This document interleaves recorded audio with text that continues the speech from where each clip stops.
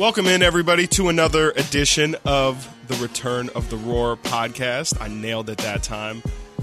In today, Frankie Cardicelli, as always. How you doing, Frank? Great. Yeah? Doing great. All right, good. It feels like it's been a minute since we recorded. It's been like seven days on the dot, I think. 7 full days. But maybe we miss each other. We haven't been golfing much lately. That's what it is, yeah. It's been way too hot.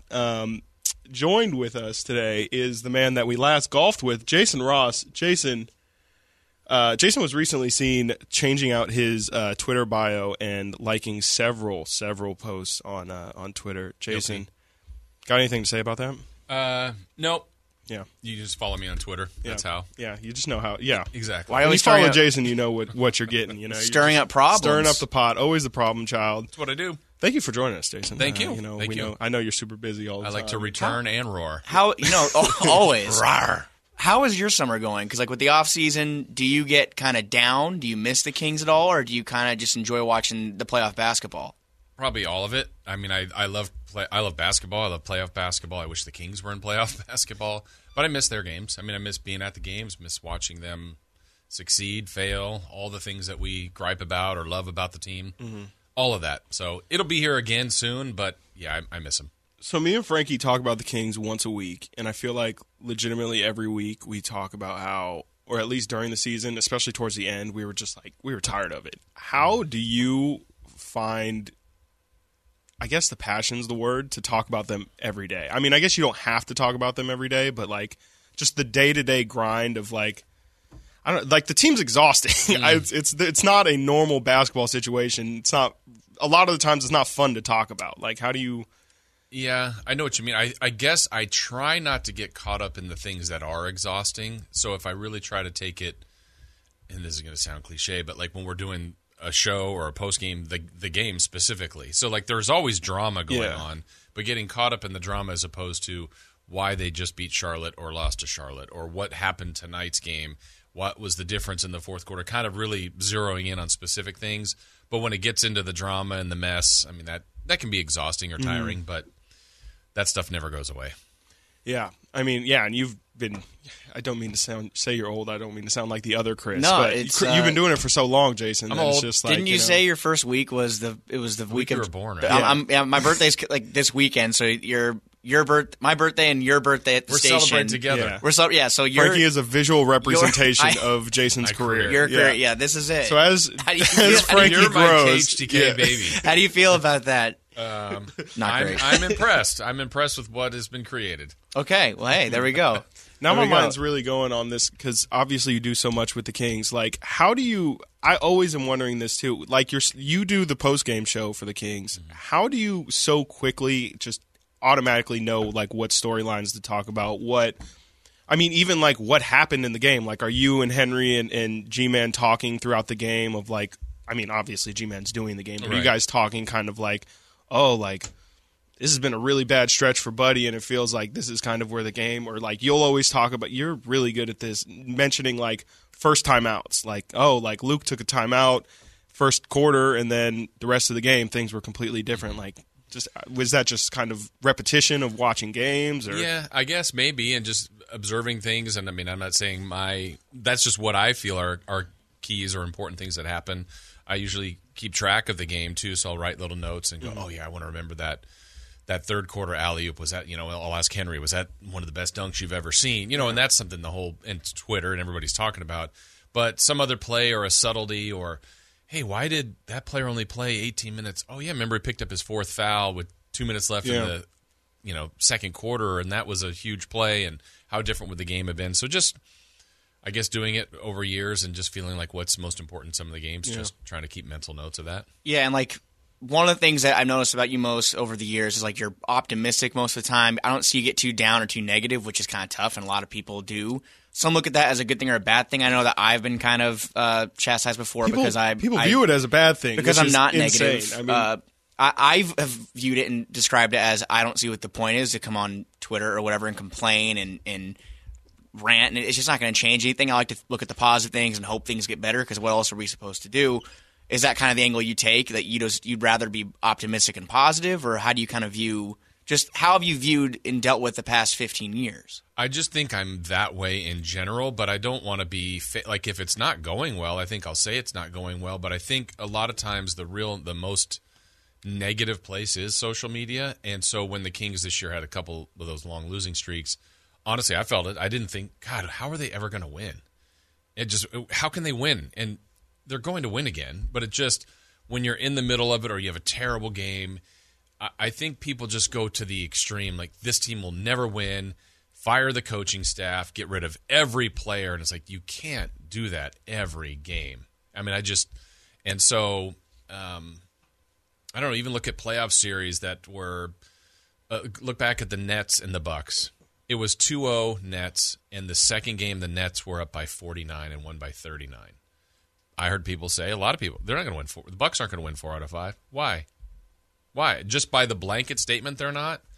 The odds weren't good. They did do it, and they won Game 7 on the road. So it just, every game is its own thing. I think we all try to make too many assessments out of one thing or one bad quarter or one bad game.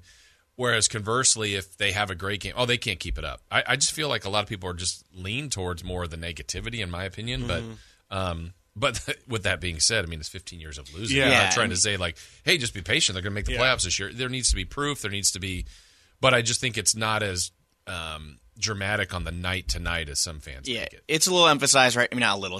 It's very emphasized right now. But, I mean, Twitter and social media weren't around back in 02, 03, 04. What was the general tone of the fans, if you could tell, in 03, 04, or 05, 06, when they were making the playoffs and falling short, kind of like how the Bucks have been so far? Could you tell there was a similar kind of response as far as negativity when you came across fans and talked to them? Or was it kind of just everyone still was pretty optimistic and still pretty content with the fact the team was winning in the playoffs? Or can you even remember if there was any reaction? I think what I do remember is we obviously at that time took way more phone calls. It was more of a phone call driven kind of medium on talk radio. So, which it's less now, but now we see text line and tweets and posts. We get everybody's opinion. I say everybody, and I think I saw a stat. I want to say, and I could have this wrong, guys, that it's 20% of the world has Twitter and 6% tweet. Of the 20%? I believe. I think it's pretty close. I think I've seen that too, yeah. So if 20% is 100%, only 6% of that, and they're loud though. Those are the Kings fans that we, like I said, trade this player, fire this player, change the ownership. I mean, it's all of that. So, but back then it was more calls, and a lot of times more people call to complain. They're frustrated, they're upset. When they win, it's just, they're great, I love them, and there's not a lot of context that's added to that. So I've always said this though, my most difficult year, I think, was when we were taking calls all the time in the post game. It was 2007. So it was the year after. Yeah, it was the after first year of 8 years. Musselman. It's kind of getting through. I didn't agree with removing Adelman, so it's now I wasn't even necessarily defending Musselman, but I'm like, well, he's you give him a chance. Mm-hmm. But I felt like everybody was burying him, and then they weren't as good. I'm like, they're going to make the playoffs. This is what they do. And I was like, wait, they're not going to make the playoffs. And maybe this is a one-year thing. It just. You went from, I didn't believe maybe, and I was being stubborn, I don't think the window's totally closed, and it was obviously slammed shut at that point, but I didn't think it would, because, our test was still there, Bibby, there was Brad Miller, there were still good players. Kevin Martin was coming into his own. Yeah, but it just, that year was really, really tough. I don't think anybody really foresees a 15-year playoff drought in your defense. No, and even to back, in the people always say, what was it like when they lost Game 7 in 02? I mean, I was upset or depressed. But I honestly thought, this is kind of the cycle. This is the start. They'll probably win it next year. Or 2 to 3 years. They're in the right cycle. And I still say the 03 team was their best team. And then Weber gets hurt in round 2. And they still go 7 games without their best player in round 2. So that changed everything was when Weber got hurt. So you said 03 was the best team. There was a lot of bad teams there. I mean, there were some Bano-led years, and we obviously without Bano, those teams were. They were pretty much unplayable. They won 20 games or whatever. But would you say those were kind of the toughest years, or in that way, is it kind of almost? Do you find a fun in it because it's we know? I mean, obviously that season, the Kings won 20 games. There was no illusions that they were even going to be an 8 seed or anything like that. Yeah. You kind of know what you're setting up for that season, and they went for the full tank. Funny enough, they ended up with the number 4 pick that year, and I think that was Blake Griffin's year, right? Yeah. Tyreek, Just funny how it works that way. But which year would you say was the most difficult to get through? Probably that one, because that was leading up to that. That was the 17 win. So they 17. I'm sorry, it was 17. Yeah. So that was Bobby Jackson came back. It was a strange year. Yeah, it was a strange season. And then the punishment is living through 17 wins, but then it's like, well, that's what the lottery's for. This is what we do it for. And then when you go to fourth, it was like, oh man. And then the weird part is you get the rookie of the year, and Tyreek was exciting. Mm-hmm. And then it just kind of, and I think from Tyreek on, in all these years that they've also missed, there's always been like a breadcrumb of something. DeMarcus comes in, and he was, man, is this guy going to be an all-star? Mm-hmm. And then he was dominant for a while, and then Fox, and now Halliburton. So I feel like there's always something, and that's why maybe, again, back to my nature of being more optimistic, but I've always enjoyed that. What's fun? What's the 17-win team? I can't recall right now, but I'm sure they had a great win or two. Mm-hmm. Now, that's not enough, but every year there's an upset of somebody, or like we all arrived at the arena like, well, they're not going to beat this team tonight. Oh my gosh, they played great, and they just beat Team X, and you're like, wow. And or someone goes for 45 or 25 threes are hit, or on the other team, someone has one of the highlights, like Klay Thompson's one of my favorite games I've ever attended in Oakland at the time, excuse me. And when he went for the 37-point quarter, it was one of the greatest things I've ever seen in person. Mm-hmm. And that was against the Kings, but as a fan, I'm like, this is awesome. So I just like to see those kind of things, I guess. What do you remember about the Kings' 34-point comeback against Chicago? Were you there for that? No, I was in studio, so that was on the road in Chicago, but I didn't travel to that one. Because, you probably were obviously preparing for the show after. The post-game show, so you're obviously like, all right, well, this is going to be that might have. I don't think that was the 17 wins. There's no way it was. It was a year after. It was a sprint. Yeah. So, Yeah, you usually. I try not to write off games, but I'm sure I did. Yeah. Because I'm like, this is awful. This is a terrible night. Okay, what are the why? I always try to find like what's why. What happened? Okay, well, obviously the Bulls are doing something great. Mm-hmm. They played a good team. The Bulls were good. Yeah. But what, how poorly did the Kings shoot? Why are they down this much? How much do they end up losing by? And then they were starting to chip away, but you're like, all right, you're going to just lose this by 17. Mm-hmm. We've seen that game before. And then it just kind of, wait, is something special happening? And so I just remember not believing it really. And then now trying to go back, wait, what was the largest deficit with how few time? Now you're just trying to really put it in perspective. Like, this wasn't a first quarter. This was second half. And where does this rank? And then you're looking up stuff. And I think it was the second largest comeback ever in the second half with the amount of time. Yeah, it was like a 35-point game with, I think, 4 or 5 minutes left in the third quarter. It was crazy. Yeah. And so that's another example of like the Kings were on the right side of that. But I remember they had a home one a couple years ago with Brooklyn. That D'Angelo, but seeing that physically hurt me. As painful as it was, you kind of go, man, that's amazing. What happened? It stinks that it happened to the Kings. So it felt unreal. I want to call it amazing it was, but I can't say those words because it hurt so bad to watch it live. It really did hurt. It still doesn't hurt, does it? That pain doesn't make me feel great. The feeling I felt just like I'll never forget that moment when D'Lo just helplessness. I think he hit a bucket to make it a 2-point game. I just remember thinking like, wow, they're really going to do it. They're really going to blow it. They were up by 27 to begin the fourth quarter, and they're going to lose. And no, it doesn't hurt me that bad anymore, but it did sting. Yeah, this is going to not go over well, but I said this even not when it happened, but Robert Ory's shot is like the biggest shot against the Kings, really, that we've all ever seen or experienced or witnessed or whatever.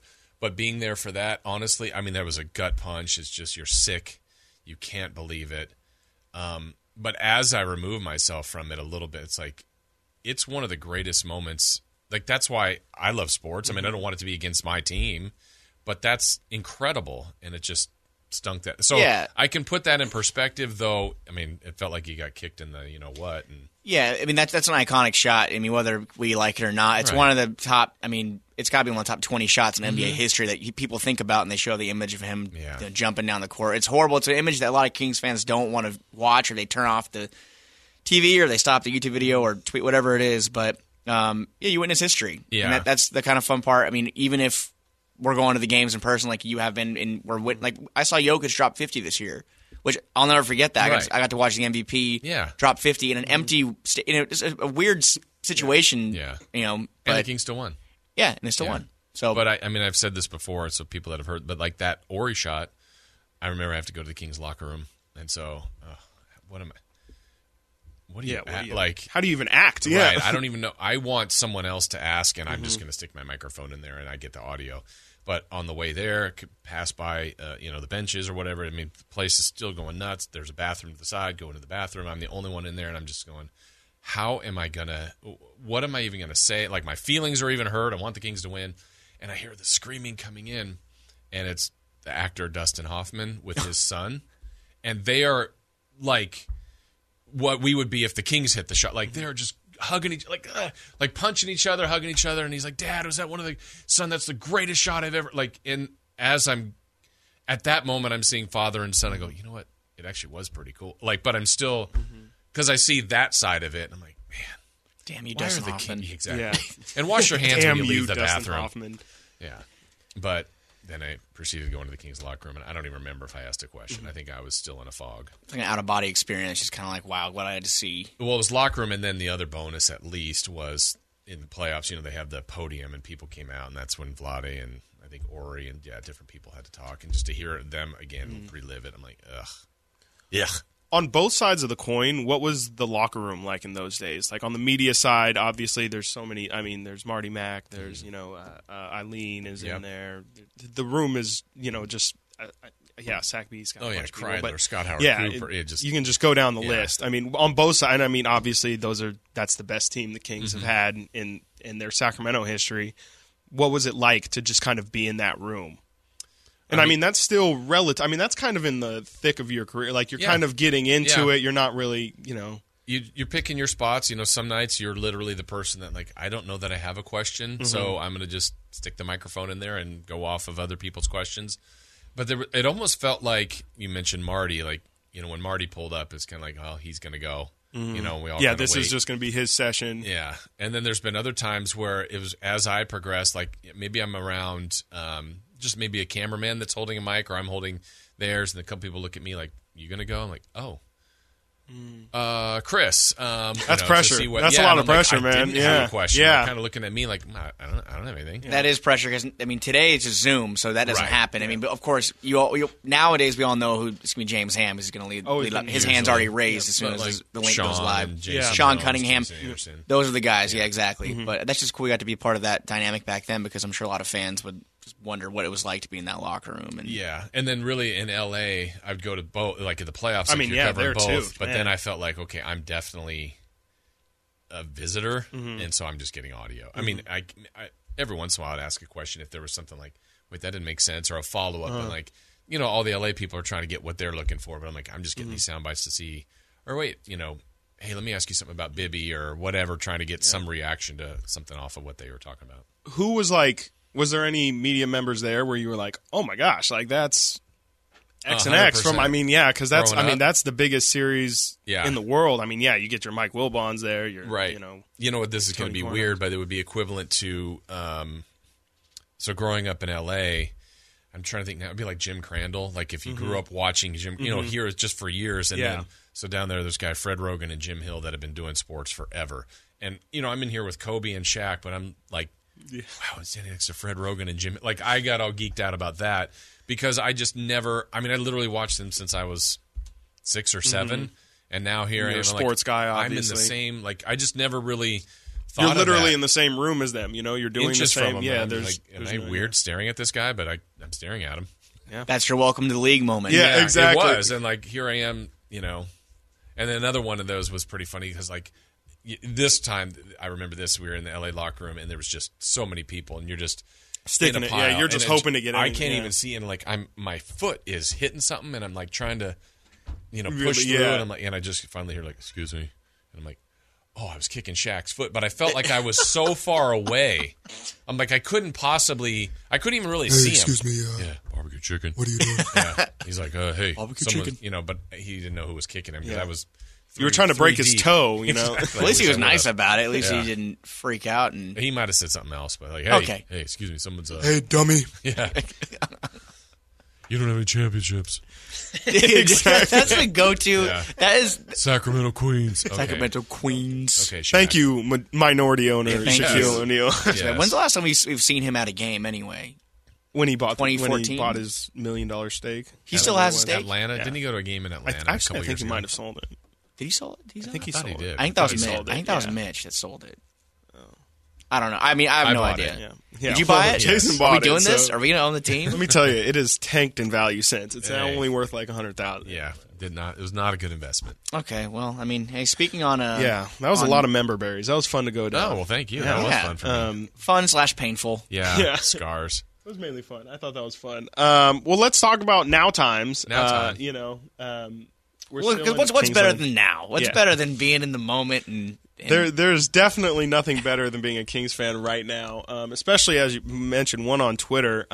We mentioned it a little bit earlier. Marvin Bagley having his I'll just call it Bag drama. alert. Yeah, Major this bag is alert. indeed a major bag alert. As Marvin Bagley has removed Sacramento King from his Twitter bio, And Instagram. which we know means like that's pretty much your passport at that's this like point. it's like breaking up, like Yeah. on Facebook when Yeah. you used to like put in relationship or whatever. It's like the same He's now thing. single. He's single. Yeah. Jason, do you have any real thoughts on this? Does this mean anything to you? Do you think this even reaches? I mean, I'm sure it's like- reached Kings, Does it- the top of the Kings at this point. But Does like, it hold weight? Like, do Yeah. you think it actually holds weight? is this, is this something that Monty would be like? That's it. Like this guy, I can't with this guy. or is it just This kind guy of in like, his Twitter bios. or is it kind of just like, okay, we'll let it like get it out. Yeah. Whatever you want to do. I don't know how Monty will perceive it, but yeah, it's a thing, Yeah. right? I mean, I think everything on social media, unless you're hacked, whatever that means. Shout out Jay Will, Yeah, not that Jay Will, the other Jay Will, Yes. right? Not our Like, Jay Will. the other Jason Williams. the motorcycle one. But there's a plan. There's an agenda there, right? I mean, I guess same thing for you guys. If you were to change your Twitter bio or to unlike something or like something, you make that choice. Mm-hmm. So I don't know. I don't know what Marvin wants. I think the tricky thing is for him, I think this organization has treated him really well. Yeah. And so I'm sure there's some frustration. It might be best for him to leave, but I don't think this triggers anything different for Monty. If he's trying to trade him, he'll trade him, not because of this, just because he's trying to trade him. Well, Dave had good points. Carmichael Dave on the morning show just saying how the team has stuck behind him. They started him in almost every game this season that he was available. He started in 42 of 43 games he played in. They took him number 2 overall. That's obviously already taking pretty good care of you because you make more money out of the 2 slot. Like he's getting paid more than Luka Doncic right now. It's just we all know the Bagley family is not fond of this whole situation. We've seen Marvin Sr. tweet. These guys aren't good with Twitter. But it's just it's Marvin almost the to second. It would be Marvin the second. the junior or the second? Be junior. I think that's the same thing. You said senior. Senior? Yeah. Same thing. We don't know Marvin Senior. We don't know Marvin Senior, please stay off Twitter. I hope you're not on Twitter, Marvin Please Senior. stay off of Twitter. But Anyways, we're at I the point now where if a trade's going to happen, it's just how much value does he even have? Because I'm sure the team would love to make a move if he had higher value. But we saw reports that they offered him for Sadiq Bey. Detroit said no, rightfully no, because he had a great rookie season. I think they even looked for draft picks. Just no one's really biting. So is there even a scenario where the Kings could move him? And if they did, what would it take? Would it have to attach him to someone else? Throw filler, future compensation? Just what do you think? Yeah, I think I think there would be teams interested in him, but I don't know how many. I always say that for trades. Like we always think of like, man, if we put someone out there, what's the market? All you need is one. You need one willing partner. But who is that team? It might need more enticing, more filler to go with him. And of all the things you just said, Frankie, to the one that to me is honestly more bothered. I'm worried about the family impact than the Twitter. I mean, just people are going to tweet things and we go, what is that about? Does that mean something? Is that cryptic? Or, okay, we just move on. But I just feel like the family influence on him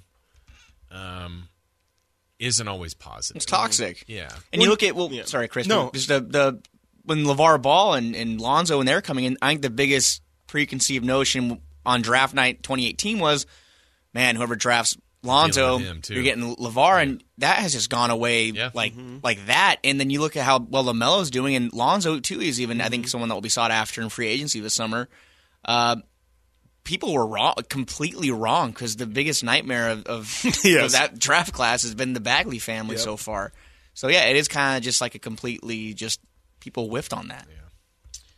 Yeah, and I think I was going to mention to your point earlier, the thing that's been surprising to me is, and I think Dave made this point as well, that everyone to a T on the team has had Marvin's back at every turn. I think there's been multiple occasions where De'Aaron has talked about how, they love Marvin, and, the organization has talked about at every turn, Marvin's our guy. We're not trying to whatever. We just want to do what's best for him. And I think even letting him go to Tucson, which I thought was a very, very strange decision, I think even that is like, this is not something we would normally do, but like, here you go, my guy. Like, we're trying to put you in the best situation possible for you to succeed, because that's, at the end of the day, what we want. And again, to your point, like, I think the family influence, like, you can just imagine what that's like.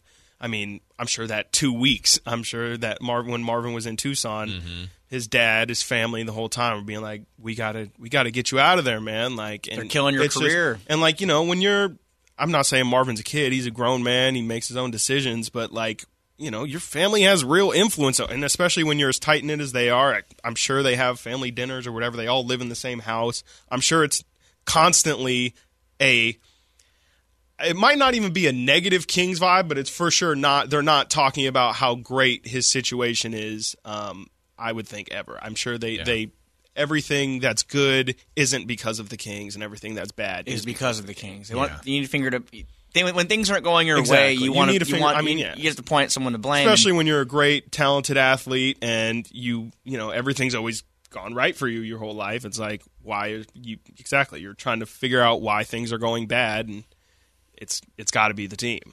Yeah, I don't.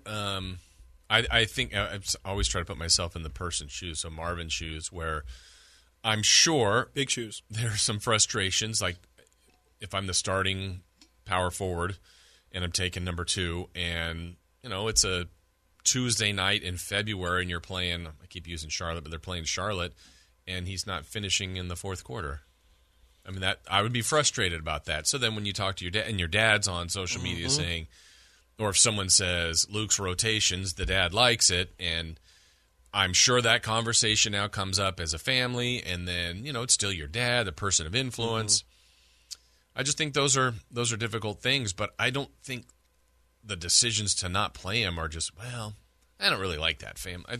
Luke's trying to win the games, and so Marvin needs to get to a spot, if he stays on the Kings, where he can be a finisher in the game, and he hasn't really been in that spot or proven that. No, if he could play defense, he would be in. Exactly. He would be in. If he was just trying to play the best players, and he feels more comfortable playing 3 guards and taking Marvin out. Who is he? I mean, Harrison Barnes or Sean Holmes. You can't really have Marvin in over either of them at the end of the game right now. And you're going to have Halliburton and Buddy for his shooting, I guess, and Fox. And if they had an option better than Buddy, I think they would do that and have the other 4 and someone else. Yeah, so it's how can you really get upset about that? I mean, again, you want to point out, if you want to blame somebody, that's fine. But I'd imagine that Monty and McNair in the front office they're probably going to be tired at some point, if not already, of the constant just.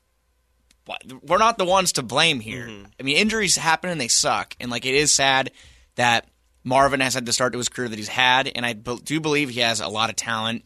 I don't think he's an all-NBA talent, but I think he's a guy that can be an impact player. But he's 14-7 for his career. Those aren't bad numbers. Right. And 50% shooting, those aren't bad numbers by any means. It's just the durability is a problem. And some have been freak injuries. Like he broke his finger. I think he broke his thumb last year and his 4th metacarpal this year. Those are freak injuries that you got from DeAndre Ayton swiped a ball and it just hit him in garbage time down 30. And then he caught his hand against Charlotte coming around a screen, I think. It's just things that don't normally happen. It's not like he has this degenerative knee problem like we saw Greg Oden have or those kind of players.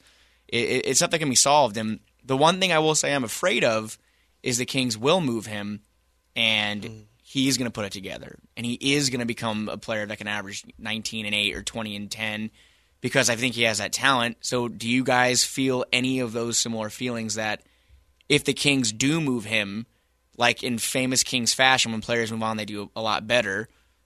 Are you afraid that he's going to put it together once he leaves, or are you kind of just willing to take the chance of we both need to kind of separate and move on because it's not working out? I would say if you're committed to the move, you can't worry if he becomes a 5-time All-Star. It would suck. It'd be awful. You hope you get what you want in return that makes you better.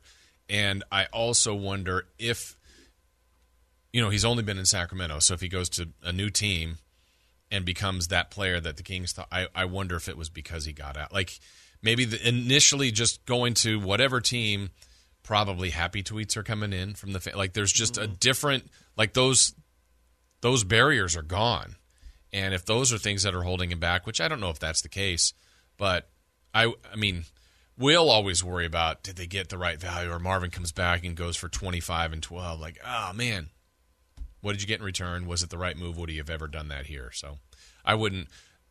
I say I wouldn't worry about it. We will.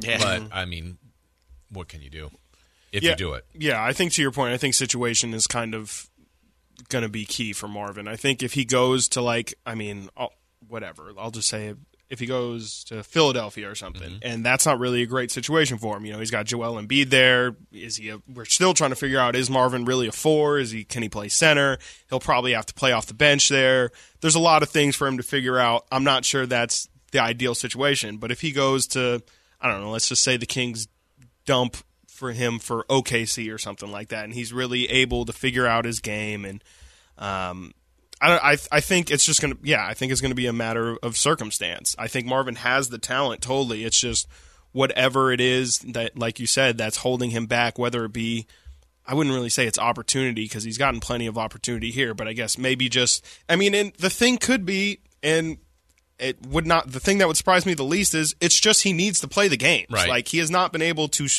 put together a string. What, I think the most games he's played in a row is like 20? Is it even that? It's the start and stops. Yeah. And with that comes so much baggage too, because you're not able to develop, you're not able to see what is happening in front of you, digest it and adjust. He's still taking in the game before he's really even able to put his stamp on it. And I think that's what's impressed me so much with when he has played, how good he's been able to play with the lack of real time experience. But you can. There's only a certain amount of time he's going to be given this opportunity, because again, like, if he goes in a trade and he's not really valued, if he's viewed as a bench player or whatever, just as a tiny project that they can maybe work on, I don't know. I don't know if it'll work out for him. Yeah, I think I've heard him say, he just wants to win.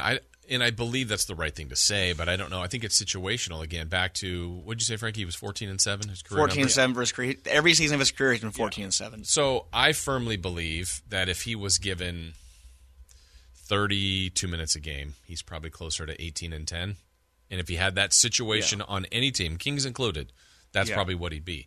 But if he gets traded, to your point, Chris, to a spot where maybe it's a better team that's winning, and he's like the 7th man, like, you're coming off our bench.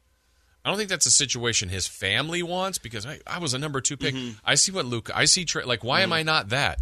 He just hasn't been. Health starts and stops. This was an organization that was basically putting him in that spot. It hasn't been able to materialize because of his health.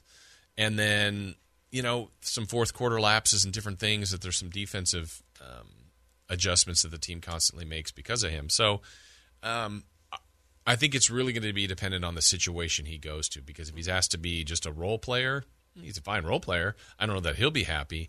But if he's going to a spot like Orlando, like, they're blowing things up. If he goes to Orlando and, like, you're kind of our piece, I think he's going to have stats. Yep. But what does that mean? Well, we've seen people stat stuff on the Kings before. I mean, DeMarcus Cousins was a good player, but he had monster numbers on teams that won 27, 28 games. With Marvin, one of the biggest things, and we can probably move on from Marvin, is the ego. I mean, when you're drafted number 2 overall, we've seen athletes that come in, and obviously you want to be the best. You want to be a great player. And when you're surrounded by Luka and Ayton, who's just kind of been a late bloomer and found a lot of success, Trae Young, the list goes on. It's tough.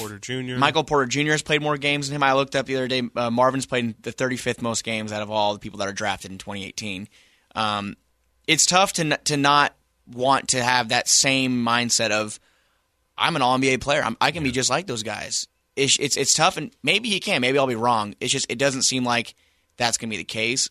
And as soon as you can figure that out as a player, I feel, is when you can make those adjustments and become become a good role player, become a good second, third option. And that's what I think Marvin could be. He could be a great second, third option on a team. But I still think that him and his camp and his family, they still envision, no, we can be the Trae Young, we can be the Luka, we can be any of these guys. Like, we have the talent, like, we need a better situation. Yeah. And I think that's the biggest thing that's going to hold him back is I don't know if the grass is always greener. Like you said, he might go to a place like Orlando and become that guy, but are you going to be a winner? Right. I think, too, what the family should look at, or Marvin as well, I think comparing to Luka and Trae is so unfair because they dictate the terms of the game. They have the ball all the time. They're also generational superstars. They are, it's but I think tough. Ayton is the closer one, and Ayton's fine. It's Chris Paul, but Chris Paul That's changed exactly his career what I was saying. already. That and he said that he said that he's the best thing that ever happened to him in his entire career, his life. And so if they didn't make the playoffs, right, he had a good season, an okay season. He's been good, but now we see him on a playoff stage. Oh my gosh, he had 19 and 22 rebounds and. Okay, now he's getting put on a higher stage. If the Kings elect to keep him, and really, one thing I didn't think they did enough of last year is play Halliburton with him. I mean, that pick and roll and the lob with those two, I think, is a really potentially lethal opportunity. But Marvin would have to look at it as kind of more of that Ayton role, that it's really Fox and Halliburton that are kind of running things and be ready, be in your spot, be I still partly wonder if his unique fit would be as a 5. Now he'd have limitations guarding people, but he also spreads the floor, can hit some threes. He's got good athletic ability.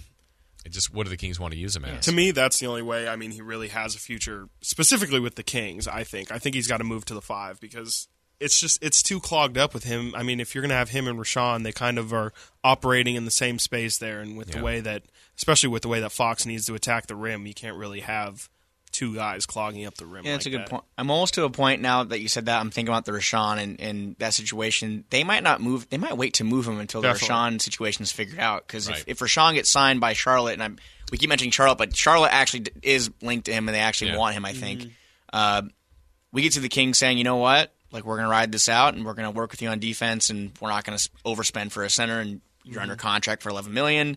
We're going to see what we have.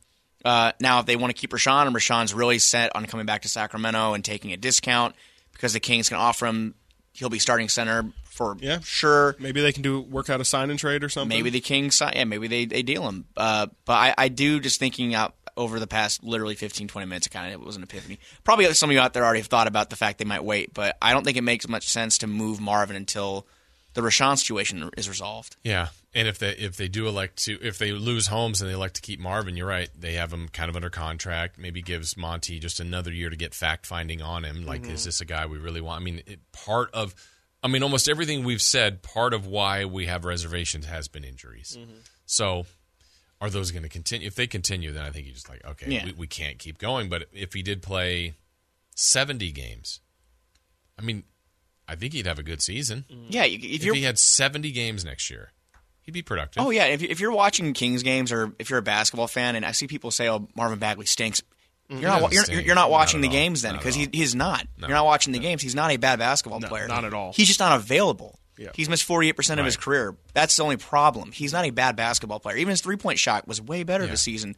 So I'm okay with that. If they're going to have him play out next season, if Rashawn leaves, it's $11 million. It's around the same money you'd spend on Rashawn for the first year of his contract.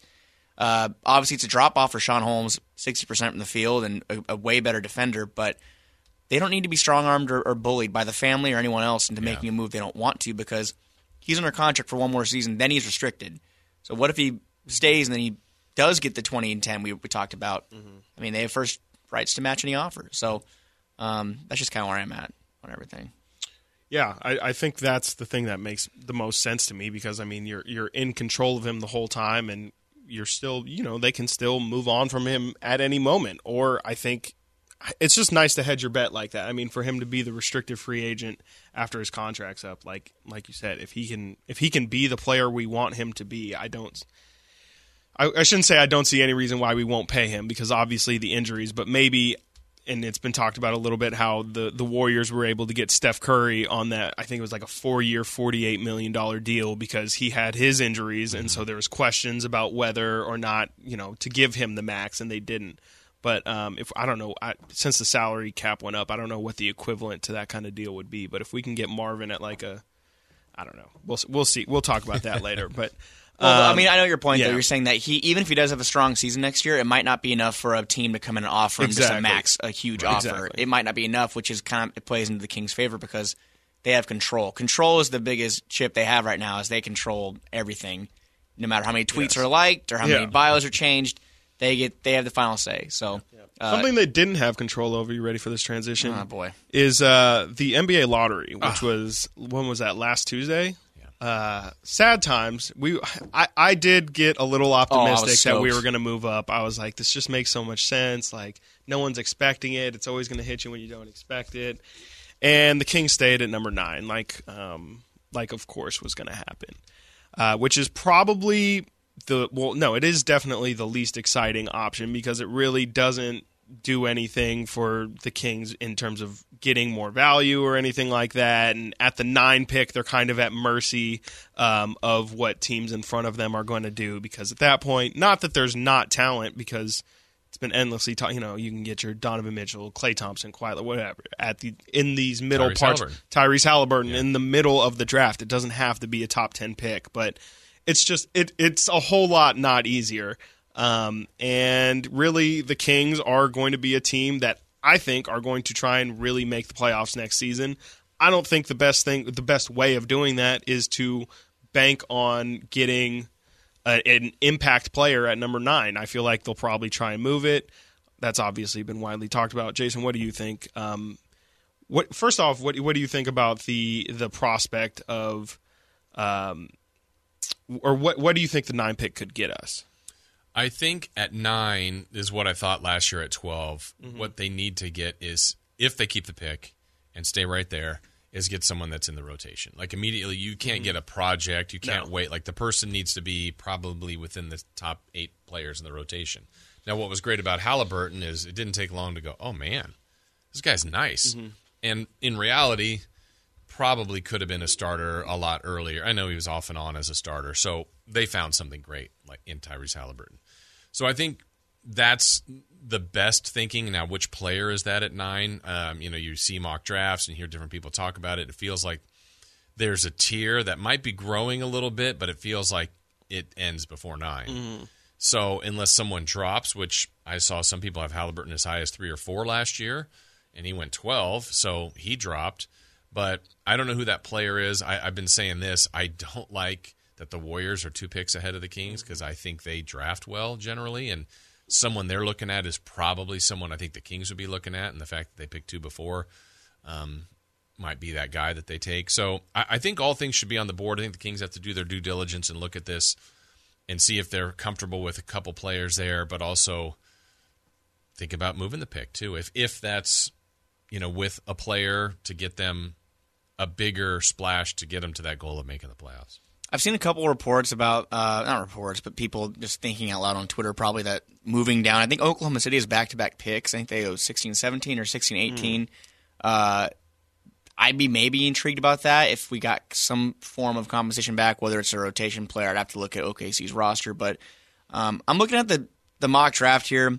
There's a couple names I've seen. I know people are saying Scotty Barnes might drop. He's the kind of guy people are kind of comparing to the Halliburton effect from last year where he's a guy in the top 5-6, but he could drop.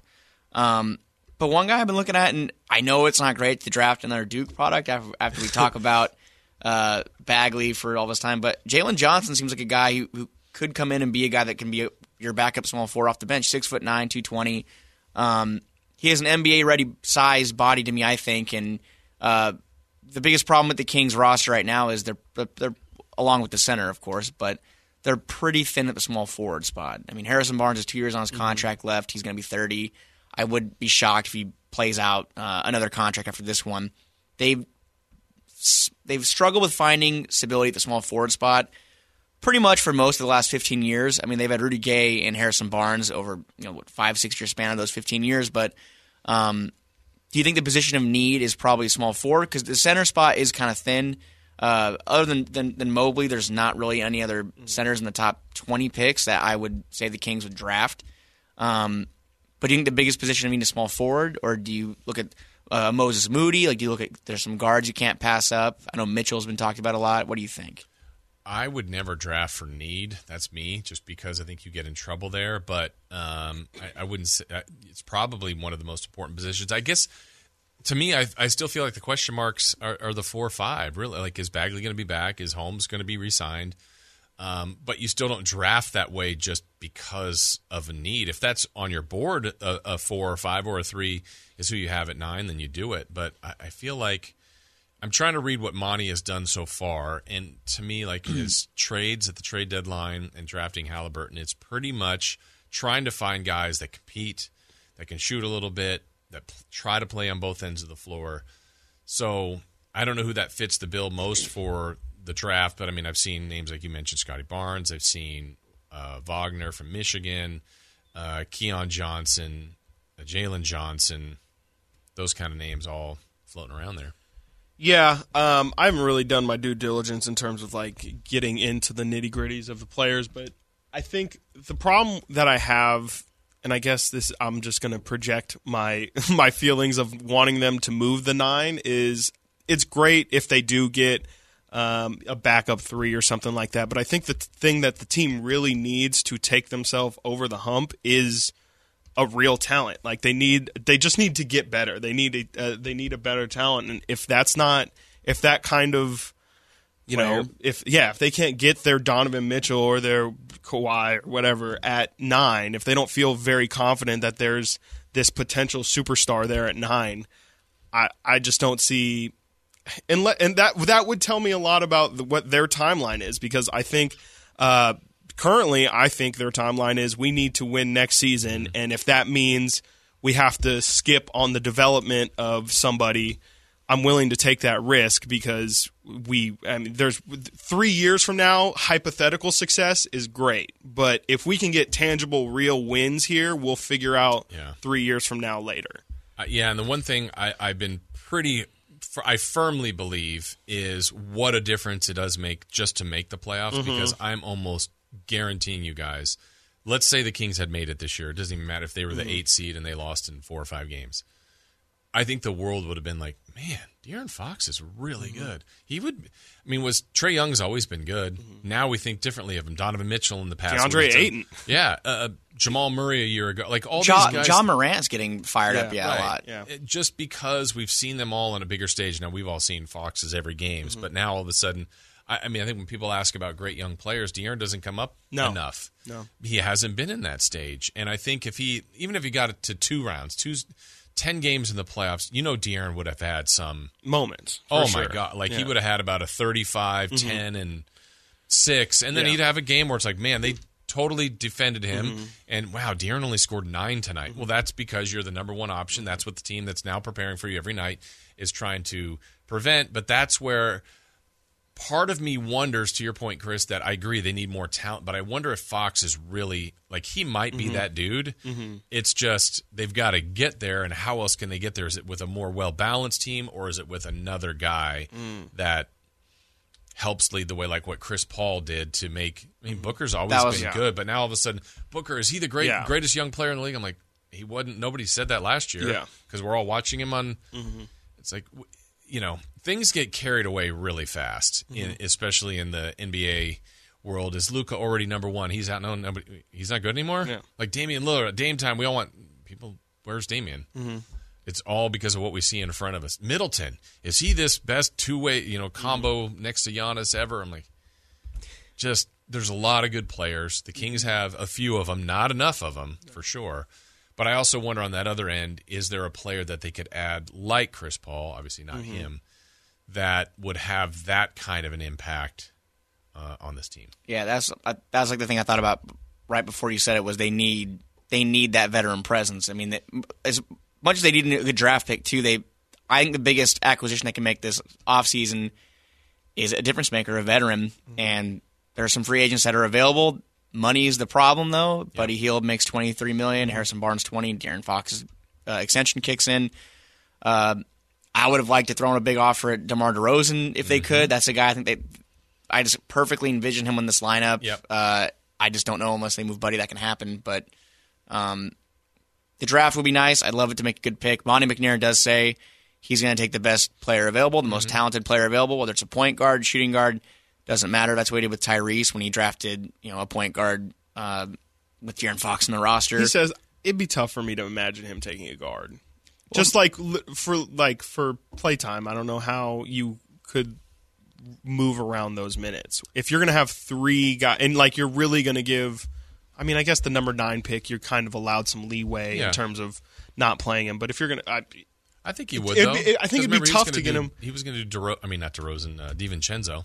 That is true. So if they would have had DiVincenzo, Halliburton, Fox, and Buddy, I think all 4 would have had to have played. Mm-hmm. Yeah, that takes them out of Terrence Davis, the deal, which means if they do draft Moses Moody or someone, that could just mean they don't bring back Terrence Davis. Yeah, and that is true. They do try to move restricted. Buddy, which I think they're going to try to move Buddy anyway. Yeah. But, all right. Well, just one last thing before we get into our bold prediction for the offseason.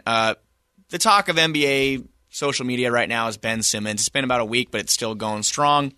I just kind of want to gauge your general interest on, do you think it's smoke and mirrors? Do you think that by Philly coming out and saying they're going to work with him and they're still devoted to him, do you think that they are going to try to move him this offseason? And if they do, can the Kings even give an offer that is even remotely interesting to Philly?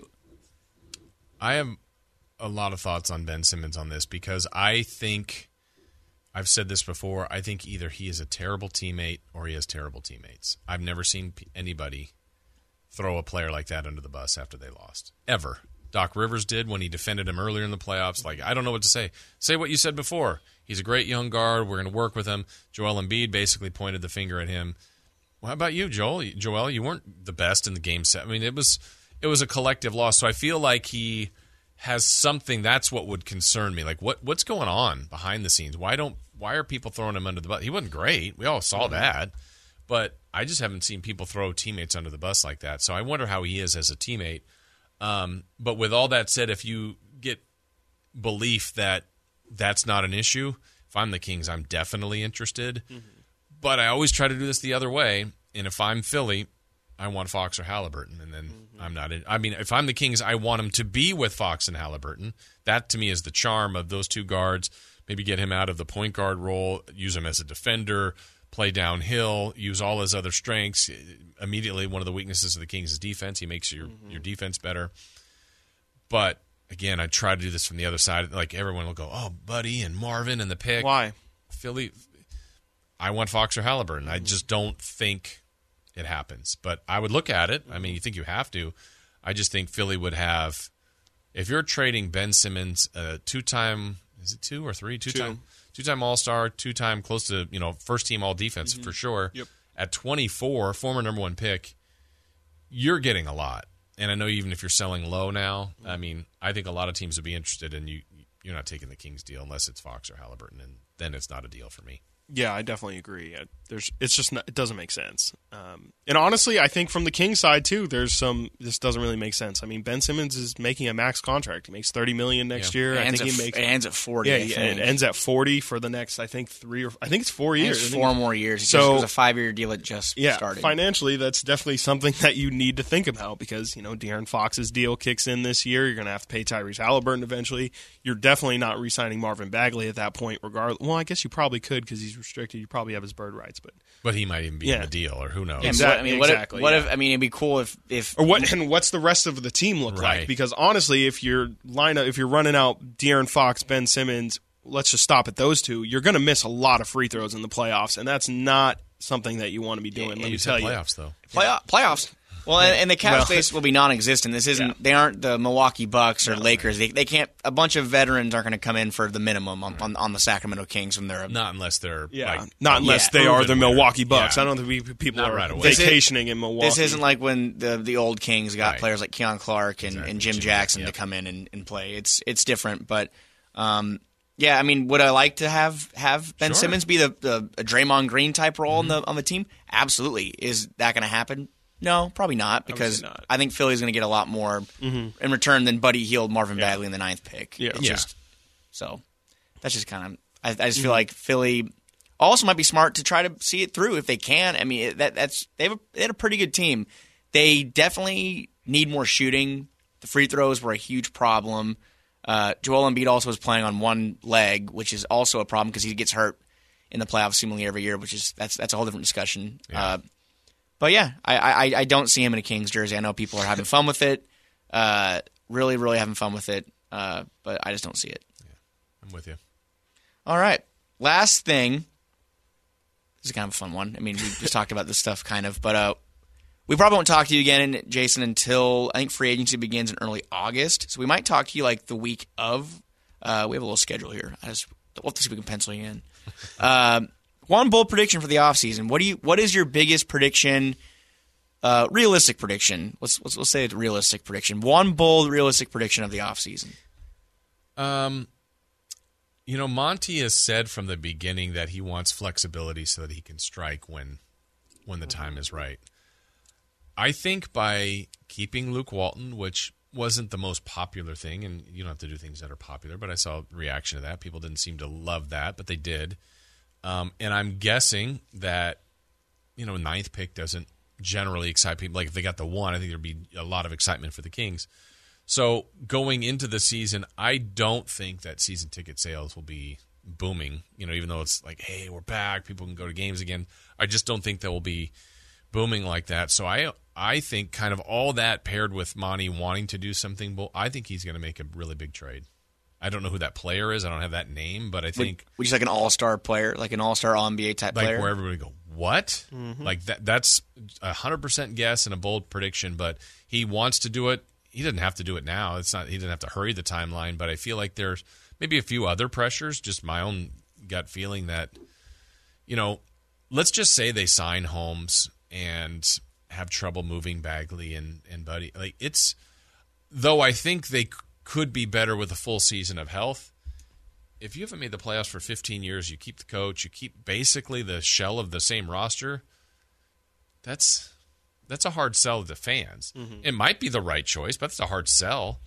So I think there needs to be just like a big splash, and I think he's going to do it. Yeah, because the point I think of bringing Walton back was that they like the system that was in place, but they need to add more. They need to add more talent. Right. Mm-hmm. It's not like if you bring in a new head coach and you go, let's just blow it up. Like it's just not working. Yeah. Bringing Walton back to me made me feel like okay, they like the coaching staff and they probably like having Alvin Gentry and all those guys around. It's just we need to bring in more talent. So I'd kind of say that I agree with your prediction. I do think they're going to make a big move. I don't know who either, though. Yeah. I don't think you ever really do. And the Kings front office has been so quiet. They don't let anything leak, which is kind of a nice thing. Over the years, the Kings have been leaking stuff, and it just wasn't very fun. But do you think that happens sooner or later? Like, because obviously, just with the time frame of the draft pick, let's say, the ninth pick, once you use it, it's immediately less valuable because it has a name attached to it. That's fair. That's a good point. I don't know because I feel a lot of it's also what information are they getting on Holmes? Like what kind of price point is out there? Do they think they're really going to lose him? And then if so, what do? Or can you sign him and then trade him? If there's a team that's interested, that kind of thing. So they have some choices, but they don't have a bunch of flexibility right now as far as cap space. So yeah, I'm definitely excited. I feel the same energy that you. I definitely feel like there's something, not necessarily something's brewing, but it just seems to make a lot of sense that it's like if you guys are really going to be serious about trying to be, or just trying to change things, like you have to. The thing that we kind of haven't tried to do is to really get an all-star level talent out here and kind of essentially risk it all. You don't want to leverage your entire future. You don't want to.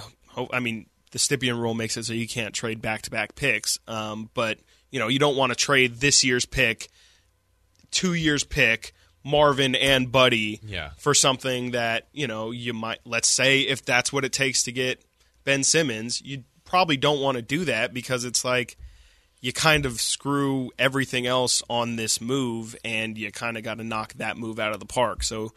I don't know. To your guys' point, I don't know exactly who the player is going to be, but it's got to kind of be. Hopefully, it'll be the ideal situation. Yeah, because most teams, if we think about it, that have been in the lottery, don't stay pat. They usually either change a coach, or unless they've been on the rise. Hey, this young group is now 2 years together, and they went from 18 wins to 30, give them one more year, like of the core group, they got it. Yep. I don't know that that's what people feel about the Kings. So I think they've got pieces. I think they've got good individual pieces. I think they added better talent as the season went along, but I don't know if just showing up next year with basically the same shell of the roster and saying, hey, if we're healthy, we're going to be better. That might be the way, but I think that's a lot of hope as opposed to let's dictate the terms of this. Yeah. Let's get a player where we go, oh, no, we added this player in here to the starting five. Like, let's go. Like, I think that's the target. If their offseason is just drafting the 9 pick, re-signing Terrence Davis to a decent deal, maybe bringing back like a Mo Harkless and keeping Rashawn Holmes, I still think the offseason's a failure, in my opinion. Yeah, it might work, but it's like, is that a sizzle to anybody? Now, that's one I bet, like, let's say they do that, Frankie. I bet not that it matters, but every preseason magazine or predictions, 13th in the West, 14th, 12th. I mean, no one's saying watch out for the, hey, Fox is improving and Halliburton's nice, but there's not enough there. They won this amount of games last year. Look for them to win 32. Yeah. Woo, fantastic. Yeah. Yeah, they need a splash. They haven't had one. The Harrison Barnes deal was kind of that was kind of like a little watered down though, because he had been struggling in Dallas, and look what they ended up giving up for him. It was Justin Jackson, who's now on the bench in Milwaukee, dressed in street clothes in Milwaukee, and I think a second-round pick for Harrison, and Zebo, who didn't play a game for them. Yeah. The biggest splash, like the last big splash the Kings made, I think, where people were like, Rudy, what? Was Rudy. Yeah. We're like, whoa. Like, and he's never made an all-star team or anything. He was a depressed asset at that point. He was in Toronto shooting like 40% from the field, and they weren't winning anything, and him and DeMar were it is funny that was a nice move. Like, felt like a good move. Definitely, yeah. But now, and the thing is, I don't know. To your point, I think you mentioned earlier, I don't know what position necessarily they would try and attack if they were to try and go after this star, because also, they're also at limit to who is available. Obviously the team has to be willing to part ways with their star in order for the Kings to acquire him. But I don't know. Super interesting. Super interesting stuff. I was kind of hoping that they would have gotten involved with the Aaron Gordon stuff back when that was going on, because I just think having a player like him on the team would be kind of nice. Just not a hole at the power forward spot, but just a type of splash. Not like that, but I think power forward center would be a good spot if Rashawn doesn't come back. But again, we don't know anything until moves happen. That's a kind of tough spot, because like you said, if the 9 pick has a name attached to it, it might decrease its value. It's just, it's a whole thing. So like when Wiggins was traded from the Cavs to the T-Wolves, they knew that Kevin Love, they knew what they wanted. I'm sure they communicated. It's not as clear-cut at 9. It's not. They can't make a deal in anticipation. No. So exactly. All right. Well, anyways, Suns in 5? No. No. Oh. No. What do you got? Clippers in 7. Go. Really? Oh. I'll probably eat that one, but I like it. I get why people say it's over, right? But the 3 wins have I was going to say that last game was not very inspiring. Whoever on either lost side. The game was going to kick themselves. It happened to be the Clippers. It was what, 70? It was, I think, 77. Questionable calls down the stretch too. Yeah. So. Yeah. And when people have said this now, like, oh, Booker's not going to shoot that poorly. They've defended him well. Yeah. That's like 3 games in a row. The Clippers haven't shot that poorly collectively as a team. So, again, there's the miracle tip-in, which they won. The first one they won by 2 possessions. The game 4 was. I just don't think there's a big disparity. It's 3-1. All it takes is one more win and it's over. But I don't know that the Clippers will win in 7. I just don't think it's over. I think they're really good. I can really see the Clippers winning all 3.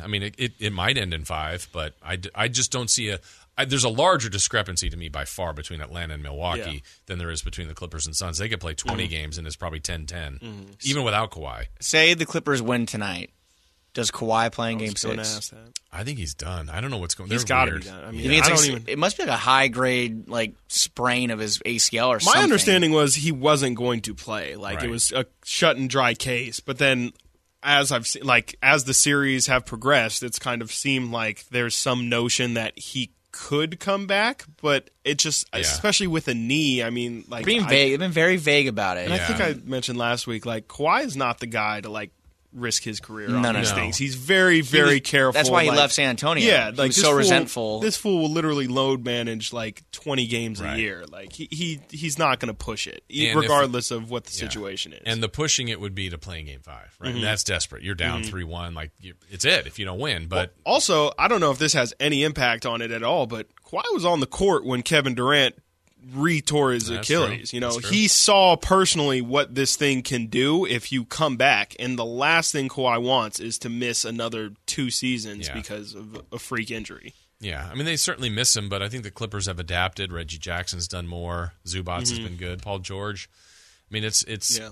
I don't know. Funny, I think Marcus Morris is the key. I mean, if they Yeah. can figure out how to get him to make Ayton look a little bit worse, I mean, Yeah. make Ayton look like a normal NBA basketball player instead of like Baby Shaq, like Hakeem Olajuwon or something like that. Yeah. But like, it's a really weird series. I thought the Clippers had another side to them. Like it really is surprising to me. Like I'm not surprised that they're playing worse without Kawhi. Sure. But after they were able. And it was definitely a little bit of Utah's fault as well. But after they were able to take care of Utah, I thought they were going to come in here. You know, the Suns are a difficult, like you said, they're a good team. But if there's no reason why there should be this, it's not really a disparity because, like you said, the games have been close. But I don't think it's a 3-1 series. Yeah, and I think Game 1, we'll all forget about it, but there were so many disadvantages to the Clippers. They played an emotional. Remember, they came back from 25 down. To win game, so they're thinking, "Oh crap, are we gonna have to go back to Utah for Game 7?" It's a Friday night. They come from 25 down. Terrence Mann has the night of a lifetime, and celebrate. This is something we've never done. Like 10 hours later, they're flying to Phoenix, and then they have to play a day game at 12:30 on Sunday.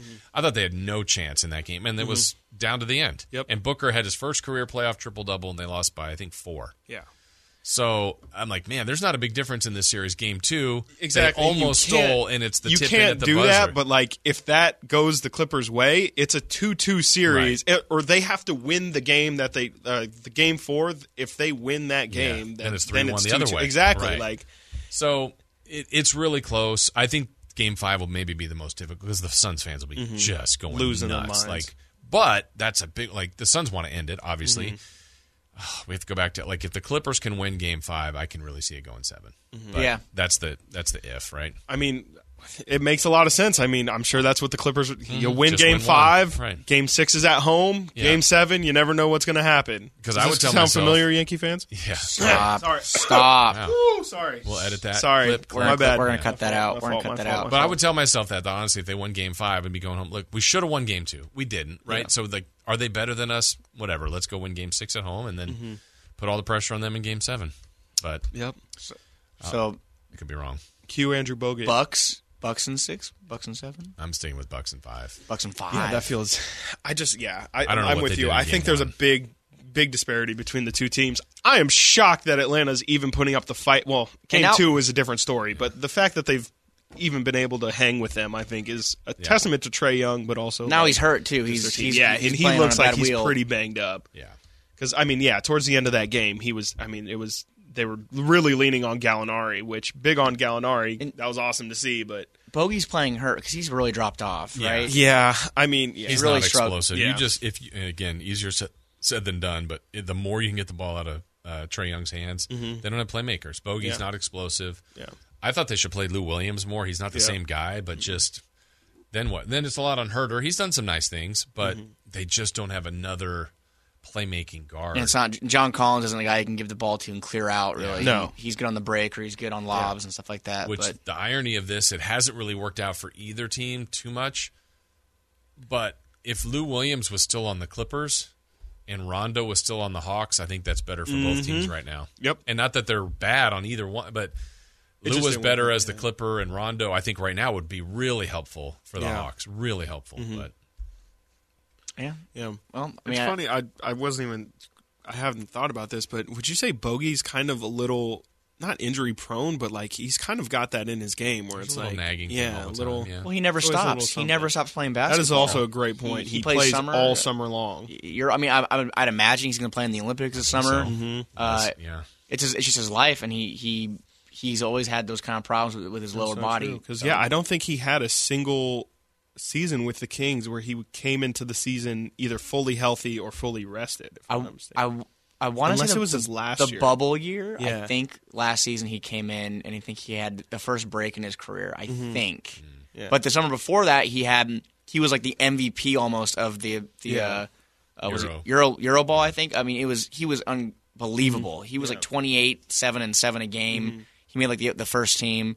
But you see, Jokic isn't playing in the Olympics this summer. I'd imagine Bogey will play, but you never know. I think he's having a knee issue right now, though, and he was questionable a couple times, but he's not the same.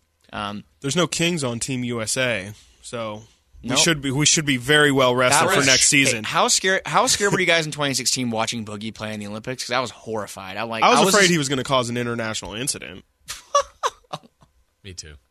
I was like, the Valanciunas thing was so this guy funny. Is going.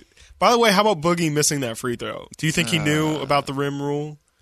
I don't know, because he missed that. Like that was not had a good series. And he's played like 2 minutes. So it makes me sad. It makes me really sad. Like, I mean, say what you will about DeMarcus' time here, but the dude was the best talent I've seen here at least since Weber. Yeah. And for his career to go how it's gone, it's sad. I mean, I am very glad that we got the best years of him, but obviously this is not the way I would have wanted it to go. I just think of him in this series. I don't know what he was doing on defending the lob. I don't know what he did on the free throw. He's pushing Booker. It's like, come on, DeMarcus. Yeah, that inbound pass was just like, what are you doing? Like we know about inbound pass from the Memphis series. That's what he needed to do was try to tip the ball. It was like if he tips it, the game's over. The clock starts. They needed NBA analyst Ryan Hollins to go out there and he did tip it, by the way. Yeah. But anything else? Which I'll say I didn't know that rule. Then stand under the rim, DeMarcus, and just block it. No goaltending. Yeah, exactly. Put your hand through the rim. That was new to me too. But then I can't remember where it happened before. On the Tyson Chandler thing. That's how the Suns they knew that it's not a thing. It's not a goaltending. I forgot about that, and then I went on Twitter and saw someone say that. I'm like, oh, I remember that lob. That play was crazy. That was from a side out of bounds, wasn't it? Where they throw it and he caught it on the other side of the rim, and that was insane. But between Zubats and DeMarcus, just bad defense. Zubats getting dunked on, and Boogie's just kind of standing back. They're making good on DeAndre Ayton, but they are really making him look like he is the number one pick in the draft. Like he's looking Ewing. great. Yeah, he's really, really looking great. Which good on him. But I don't know if I'm ready to crown his ass. If to quote the great Dennis Green. Yes, rest in peace. It's my coach. All right. How are you guys Yankees doing? I saw Garrett Cole lost the other day. Oh, Jason's mic is off. All right, Frank. Long season. Long season. Well, I saw Aaron Judge is hitting Clippers well, so that's good. There we go. For Jason Ross, Frankie Cardicelli, I'm Chris Watkins. Thank you all for listening. Bye-bye. Shout out Pfizer.